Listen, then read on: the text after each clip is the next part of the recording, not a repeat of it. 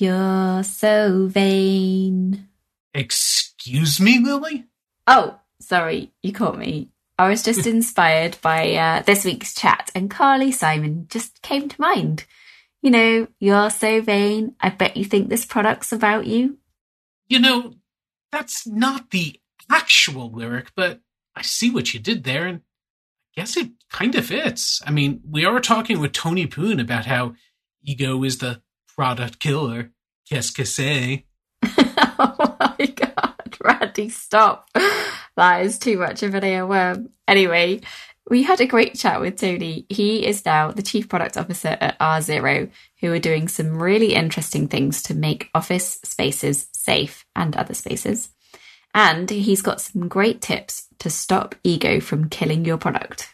And there's so many pop culture references we could have used in this intro. I mean, stop me before I nerd out and drop one for Dune, you know, about how fear is the mind killer. Stop. I'm cutting you off. Okay, quick. Let's get straight into our chat with Tony.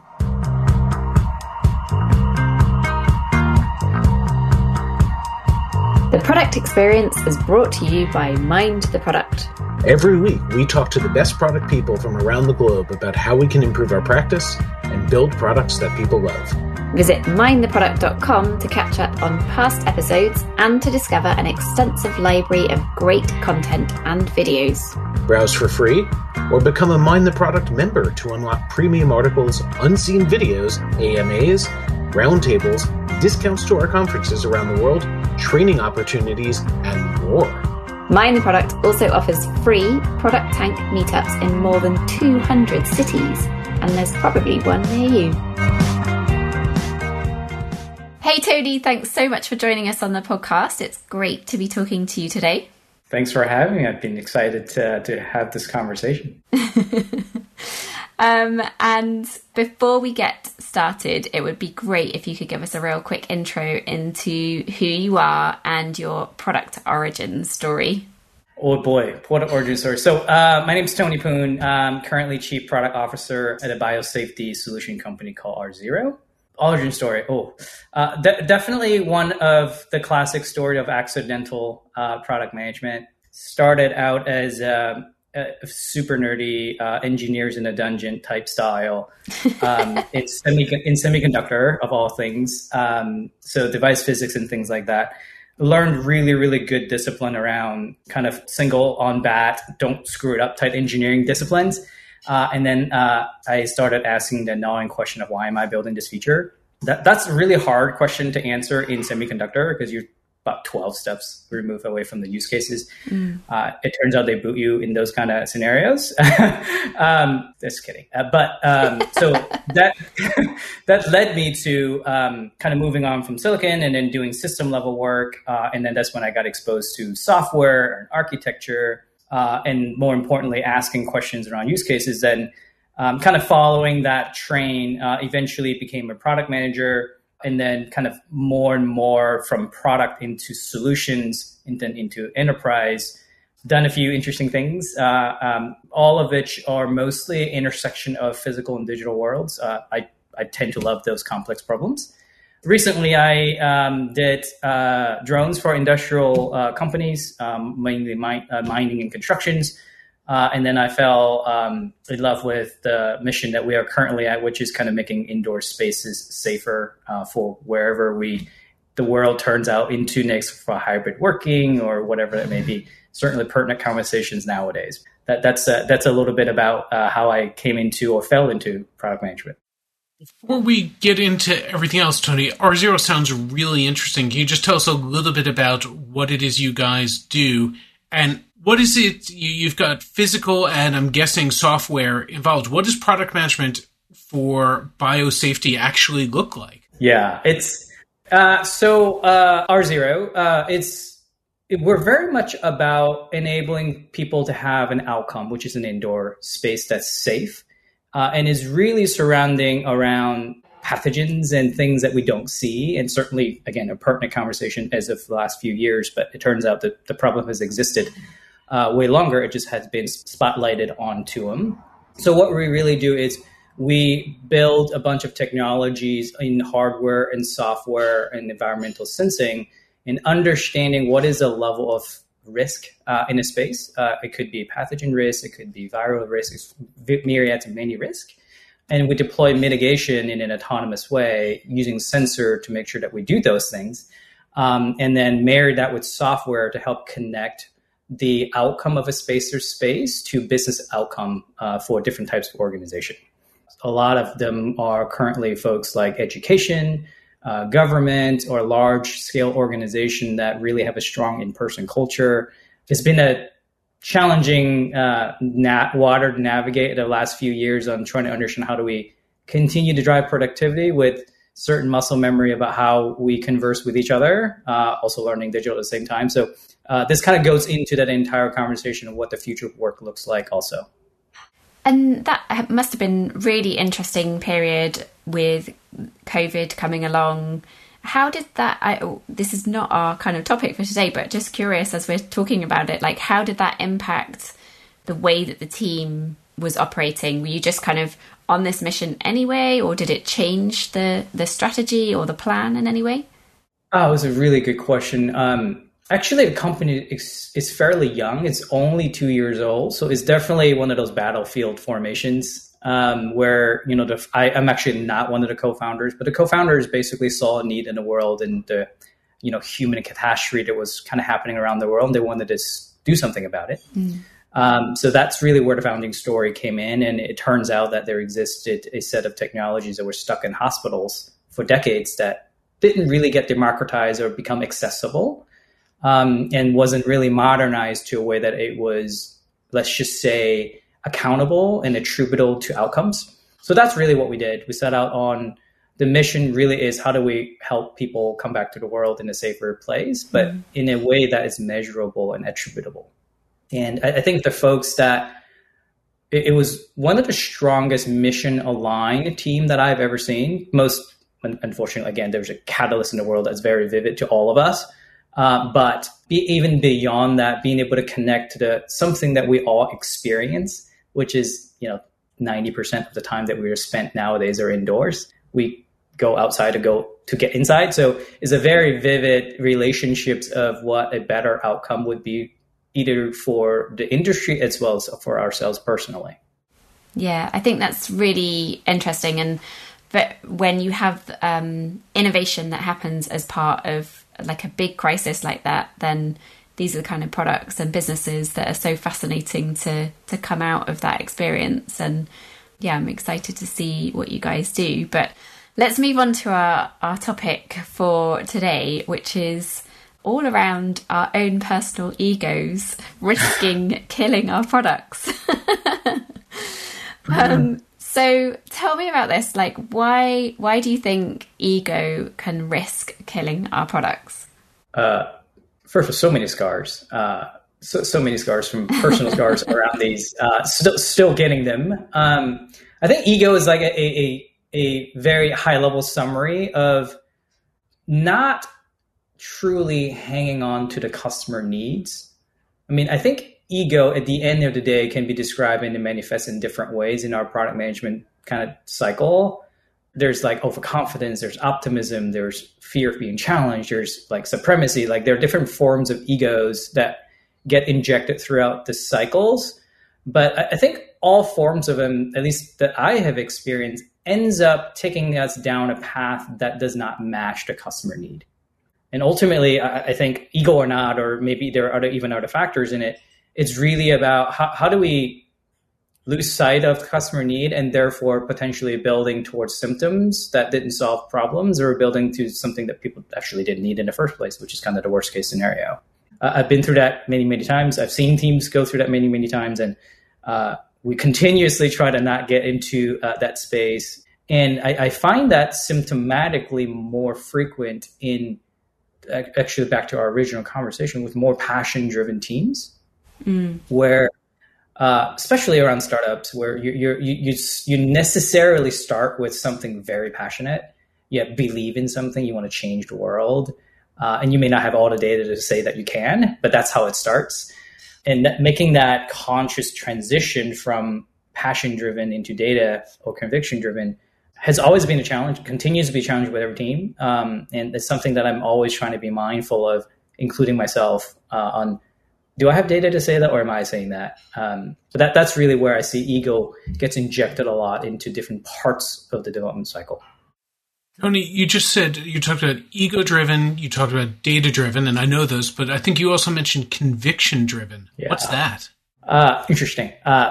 Not trying to redefine words in dictionary, but the way I define them, it's really balancing, especially in the types of fast-paced, passion-driven startups that we're in. There's a passion versus conviction conversation I always have with my team. It's very easy for us to get really excited about solutions to problems. We might have even research and architect the solutions, and we feel wholeheartedly that that is the right way and the best way to solving it. But what we end up finding a lot of times is that there isn't enough data to support that the problem is worth solving. It isn't that we have challenging in solution space, is we don't necessarily have the clear enough understanding of what is the problem space and what is the value to which that we could generate for the customer. And to me, that's really where the transitioning between passion into conviction, which requires data. For us, we're always trying to be conscious about, well, how far do we want passion to drive us, and how much do we need data in order to gate important, at least large size, t-shirt size decisions, so to speak. That we have that conversation a lot. We may not use those words explicitly, but really the question is, how far do you let the team push on pure passion, on ideas and excitement, but how do you throttle them back into what are the facts?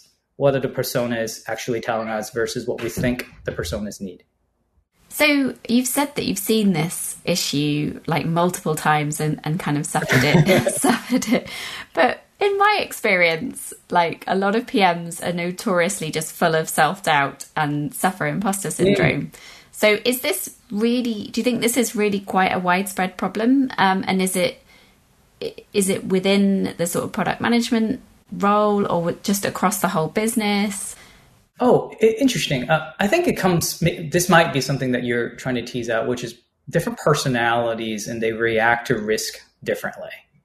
And I guess for the good of the past decade or so, oh gosh, I'm dating myself, a little bit over a decade, I've been kind of earlier side of the team, so Series A, B, and C, we're really trying to find product market fit, where most teams in these cases are full of ideas, but trying to chart a course. And then on the other side of it, when you have a more mature product, when you're trying to not screw up something, so to speak, I think is where I sometimes see what you are mentioning is like, well, is it really worth the risk? But I think regardless of those conversations, it still comes back to, are we driving purely on ideas or mostly on ideas? Or are we having data-rooted conversations so we can have tangible decisions that we're making? So I guess from what I've seen, the degree of which people lean in and excitement that they have about their own ideas in a conviction land varies depending on personality and maturity of the product or the stakes of screwing up existing things, so to speak. But the transition into being conviction-driven it's fairly similar, and the requirements there are always the same, which is, do we hear that from the customer and do we understand what the value is coming from the solution that we were proposing? It sounds really straightforward, but doesn't it always? As you said, it always does. And I recognize everything you're talking about, but to make sure we're all on the same page and to help everyone else who's listening, and especially to help me, how do we recognize when we've fallen into this trap? What are the signs that you've tipped over the balance? It's so important of a question. No playbooks, to be quite honest. It would be silly if I said, like, here are 5 things coming from 2 tablets, read them and use them. But things that I've tried and have a reasonable degree of success, at the very least are helpful, is incredibly important and powerful when people start writing things down. It's surprising, it's simple, it almost sounds like, well, okay, I don't need you to tell me that. But the second or the moment people start writing some things down, you start to have the compositions of writing force you into those moments of hesitation and question yourself, where does the source of this information come from? For example, like when you start writing out use cases, starting with the persona's name versus your name, something as simple as that gives you like this like split second pause. Whatever the descriptors you're describing, the use cases subsequently in that sentence, chances are you have to have rethought before writing the second part of it. And it had that much higher probability of being coming from a customer than yourself. Are you writing user stories that says, as Tony's wants? I shall. But sometimes we get so busy, we just want to crank them out, and we feel like, oh, we've done so much research, we understand this thing inside and out. We've been in so many hours, and sometimes actually, the more research you do, the more confidence that you build, the more it has a tendency of getting away from you because you feel like you get it. And sometimes when you feel like you get it, you lose sight of the nuances in the workflow that the customer has. Because some of them, to be quite honest, workflows don't always make sense. That none of them are always logical or rational, but that's the point, right? It's like if we could reason our way into this is a perfect workflow, like all you got to do is get trained and you'll be successful. Like then we don't need product managers. So I think a lot of times is the more knowledge, or sometimes we lose sight of the nuances that is of our customer, and then getting rooted back into that is always better than trying to drive towards what is an ideal workflow and ends up having a gap that you didn't realize until it's too late. Okay, so this sounds very familiar to me, all of this. I wonder whether it's also more predominant in startups where you have founders who have come up with an idea and they've got a problem that they're solving for a market.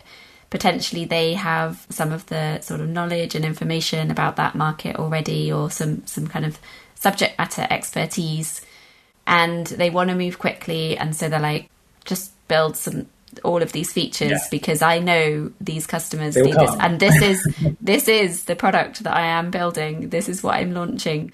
And I imagine actually to an extent there's that within bigger corporations as well, with sponsors for particular products or business models or whatever it may be. So how do we coach a different way of thinking for those executives who are typically probably more likely to come with the non-data driven and more gut driven ideas?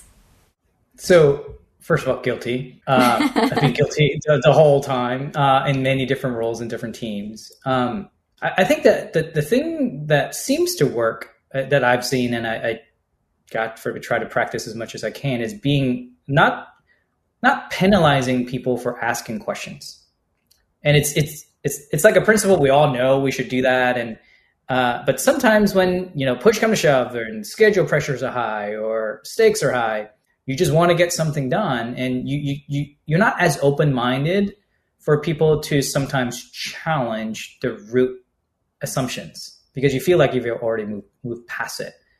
But what I have found is if somebody challenged the basic premise of the proposal or the solution and there isn't a clear answer and you just want to move past it because you want to just go make schedules, that's actually a very, very good place to pause because you couldn't come up with a very concise way of describing what the value is. And I think on the other side of that, for folks that are dealing with folks like myself who sometimes are like, you got to go do this, like so obvious. Don't be afraid to ask those questions. I mean, ask them in a way that makes sense, give context, and don't do it in 50 different separate questions, but ask a concise one or two and make sure that there is a satisfactory answer for both sides so that we can move forward. Because to be honest, 50% of our jobs as product people are to align different teams so that they can do their best work. And what better way of being able to enumerate the reason why we do something very cleanly so that everybody can line up to it. I've been in so many different situations on this, and I'm afraid I don't have a good answer for this anymore. Because I've been in places where it's exactly that. Let's get into a better conversation. Let's get to articulation of perception and value and things like that so that we know that we're all working on the same thing for the same reasons with the same assumptions. I've also been in places where it's quicker and easier to just run an experiment so we can at least say we tried it and come back with data. And whether it's that or it's we're dealing with a tough stakeholder and it's better to save face by doing that rather than challenge them. Is this dependent on the situation, or do you think that conversation is always the best way out? Oh, that's such a great conversation. Politics are weird, and none of us really want to like address it head on. But like, look, as much as we don't think is productive, it's there. And I think you said it perfectly. Sometimes you just have to have different Band-Aids for those kind of problems. I think ultimately, every time I have approached these problems, I have seen problem handled, and I have seen others handled me, is through depersonalization. The things that work the best are however it is that you can depersonalize a conversation and refocus back to the problems in customer space. It could be presenting things that are coming from metrics or dashboard or even industry studies. Sometimes even look at competitors because we can't assume everybody else is stupid. And sometimes when it gets to be like really, really passion driven, where people are throwing ranks, or I think addressing those things in a larger scope depersonalization effort would be things like how do we do this in 2 weeks and really answer it very quickly, but be very, very precise about what is our hypothesis so that we can answer them cleanly and move on. And I think that's actually a very important nuance in what you just said, which is, when somebody becomes very passionate, a simple question is, what is it that you think is the reason why we want to build it this way? Forcing the other side to write it down in a clean way actually often is a very interesting and productive exercise. Because one, you can understand better on what they will really, really think is their hypothesis and why it's beneficial. And the other is it forces the other person to really start pushing themselves on being able to educate others on why there's so much conviction, at least from their point of view. And then using that would be a perfect way to drive an experiment. Yeah, I think it's a big one when I manage or coach people is you may be right. It's entirely possible you're right. It's also possible that the other person's right. But how you manage that relationship to figuring it out and moving forward is incredibly important. It's not always about being right. It's about how do we get agreement and have the right conversation to move forward together. Absolutely. It's never really the perfect decisions, but it's really about moving forward in a way that builds on conviction. Yeah, I love that. And I think that point about, just going ahead sometimes and doing an experiment. If you have a senior exec saying, I want you to build this. And you're like, okay, what impact do you think it's going to have? And they're like, it's going to 2 times the conversion rate or whatever. And then you do it and you're like, okay, we monitored conversion and it's done nothing. And then they're like, oh, okay. Yeah. It's very effective against me, to be quite honest. It forces folks to pause and just be like, okay, what do I really believe? Because I'm about to be written up, so to speak. Yeah. It's going to be blasted around this experiment. It's going to have my name on. So I better think twice before I just hand wave and say, thou shalt do. So something that's come up a lot on Twitter, and I'm so sorry for citing Twitter as a source of things, but something I've seen come up in conversation a lot over the last couple of years is the idea of people having an innate product sense. Or you talk to people in the industry who have their experience and their gut on things. When do you go with that versus going with, and saying this is a good first approximation or let's try this first versus starting with actual data? Oh, that's interesting. I think it depends on the goals for the team. Speaking from more from a personal experience perspective, when it comes to before product market fit, the goal is really experiment the crap out of it so that you can minimize possibilities, because you're nothing but possibilities. You have so many ideas you don't even know what to do with.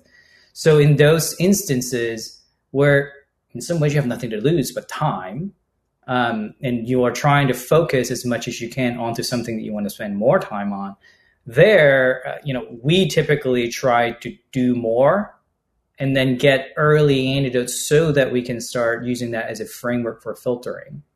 And I think for folks that have established metrics and established businesses that are already kind of running, being much more data centric and making decision based on tangible data are much more important, because you would be there's the stakes are higher, and then the screw ups or air quote screw ups are much more visible and have tangible impact to the business that you may otherwise cannot afford on the other side of that.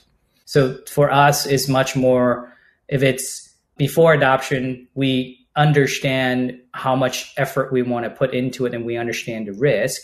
And then on existing products, we try to size it small enough so that we can get quick answer before we start making, medium to large t-shirt size experiments, so that we can really ease our way into it and increase the level of de-risking before pulling the trigger on some of those projects. And just to come back to some of the terminology that we used when we were thinking about this topic. So the kind of the concept that ego is the product killer, and ego being that sense of sort of self-importance or self-worth. Are we basically saying that, we can't kind of tie in sort of those micro successes of the product and take pride in those, or kind of use them to fuel our own self-worth? Do you see what I mean? I do. Maybe I'm just broken in that way. I don't know.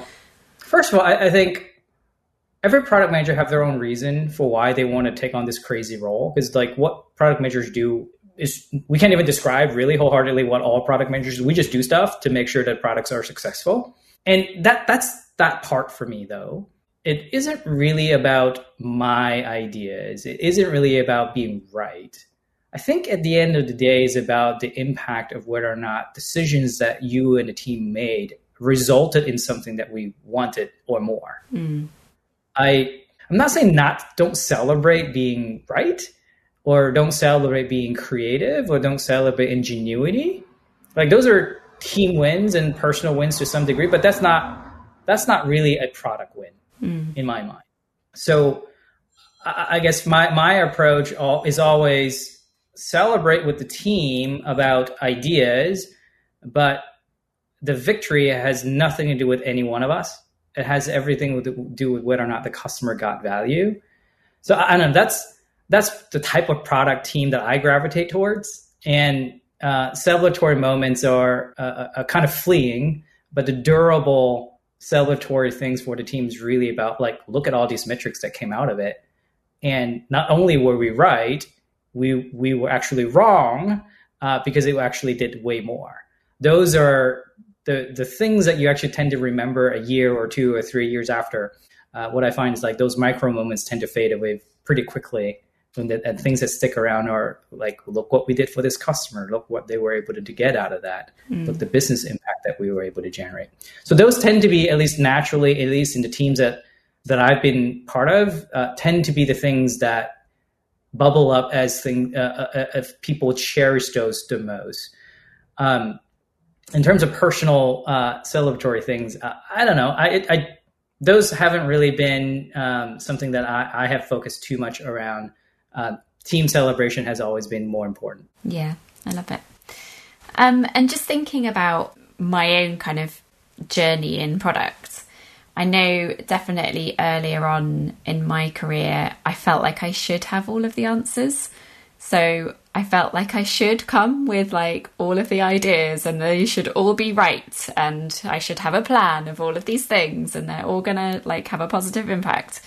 So I'm wondering if there are kind of more junior product people out there who get stuck in that trap of, their ego is concerned that they're going to be perceived as being inexperienced because they don't have the answer, rather than the answer is, we don't know what's going to happen, so we need to get the data and get the research. It's a really good question. That's a really good question. I think it's really important to not mistake or not over-rotate, I think, from not being egotistical to not being creative or innovative. I think those are two very separate things.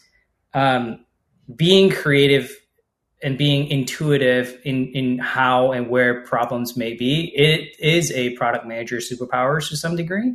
We the team kind of rely on us for those because we are synthesizing data. We're putting our nose to the ground. We're sniffing it out. So it's not that I'm suggesting for us to not take the lead in proposing or take the lead in pointing or providing guidance. I think it's really about, as we do that, how do we help the team de-risk what we say or what the team believes? So I personally tried to be the least creative person in the room, mostly because I happen to be part of bigger and bigger teams now. So me being the most creative is usually problematic and ends up being egotistical. But as you're part of your own team, being creative is actually the first step of you being able to get excited about going around proposing solutions. So it isn't being egotistical if you're trying to be creative and innovative. It is the execution of those ideas without data that gets you to a place where you're more than likely in the ego land than in conviction land. So if you're doing this well, if you happen to remove ego, it also means that sometimes you're going to be face to face with someone who's asking you a hard question. And the best answer you can give is, I don't know. The problem with that sometimes is having the confidence to say that and maintain a relationship with people, for them to walk out of the room and continue the relationship of having confidence in you when you say, I don't know a lot. Is there any guidance, any practical advice you have on how to do that elegantly, how to maintain relationships, how to keep things going when you're admitting, I don't know, totally. But... I say I don't know all the time, just about maybe every hour. Things that I feel like, at least when I use it on people or people use it on me, that always tend to end up being tangible and impactful next steps are if it's a two-part I don't know. Like, I don't know, but here's what we're going to do about it. I don't know, and this is why it's less important. So that second part is what brings it home of not only is it that we are genuine about our knowledge, but we also have a plan or we have an opinion, we have a point of view. I think maintaining relationship and trust and still being in control, air quotes, it isn't the fact that you understand everything. It is the fact that you understand what to do to get to the answer that you need. That to me is far more important. And I would assert that is far more important for us to project than whether or not we have the right answer. As a matter of fact, somebody who comes to me every single time with, I know the answer, you start to take a pause on like, do you really know the answer? Like, let's talk about this. So I would much rather folks start with the I don't know, but follow up with here are the plans and here are the reasons why. That to me genuinely builds trust rather than just taking an answer at face value. And then I'm going to push you just to go one step further on that, because saying, I don't know, but we'll find out, or but we have a plan, or that's great for the moment, but it can't just be that, can it? Because sometimes people will also ask you something you generally don't have a plan for yet, because I don't know, but I'll find out and get back to you. There's that second part of actually following through on that, isn't there? Or having a plan when you walk in the door to say how you're going to handle the things that you don't know. How do you get better at that? Well, I think one of the interesting thing about this is when you genuinely don't know, and you're literally, not only do I not know, I actually don't know what to do. That's a perfect time to ask for help. One of the things that I've realized over my career that I had sucked at is learning that it's okay to ask for help and how to ask for help. Because when I didn't do that, the team and the product suffered because there was leverage inside or outside the company that were not applied. So to me, it isn't trying to get to an answer or get to a plan when you realize you don't have either. It is about recognizing that you're at that step and admit and go try to ask for help. That's going to get you to be unblocked on either having a plan to go find out or actually genuinely getting to the answer. So to me, like that's a third possibility in this, which is, I don't know, I have a plan. I don't know, I don't have a plan. Here's the help I need. I guess that's the third part when the two part don't work. And I'm sorry, I'll just keep going with this. Any practical advice on good ways to ask for help? Oh boy, I'm still a student of that craft, to be quite honest. I think asking for help without context is very hard for the other person to react to. So one of the things I've learned is before asking for help, ask myself, how could somebody help me? And how would I enable somebody to help me? Asking yourself that question first before asking a question tend to have a higher probability of a productive conversation after. Because a lot of times what I found in the past is I was asking for help in a frantic mode where there was no information being exchanged. There was no context. Like, I don't know what to do. Like, that is never a good ask for help because nobody knows what help you need and what the situation is. So being prepared to give the information the person that you need help from and then formulating that question, to me, has always yielded dividend. It's just spending that moment of time to organize your thought so that asking for help is productive. That has always worked for me. And I've always appreciated people that did that with me so that I can actually spend the right time to go say, one, do I know how I can help you? Or two, here's how I help you. Or three, here are the other people that I know will know something about this to help you. Tony, that's such good advice. Thank you so much for joining us on the podcast today. I've always learned something every time I talk or nerd out about products. So thanks for having me today.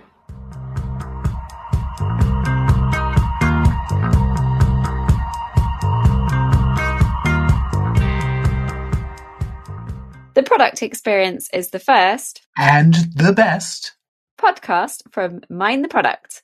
Our hosts are me, Lily Smith. And me, Randy Silver. Lou Ron Pratt is our producer and Luke Smith is our editor. Our theme music is from Hamburg-based band POW. That's P-A-U. Thanks to Arnie Kittler, who curates both Product Tank and MTP Engage in Hamburg, and who also plays bass in the band, for letting us use their music. You can connect with your local product community via Product Tank, regular free meetups in over 200 cities worldwide. If there's not one near you, maybe you should think about starting one. To find out more, go to mindtheproduct.com/product tank.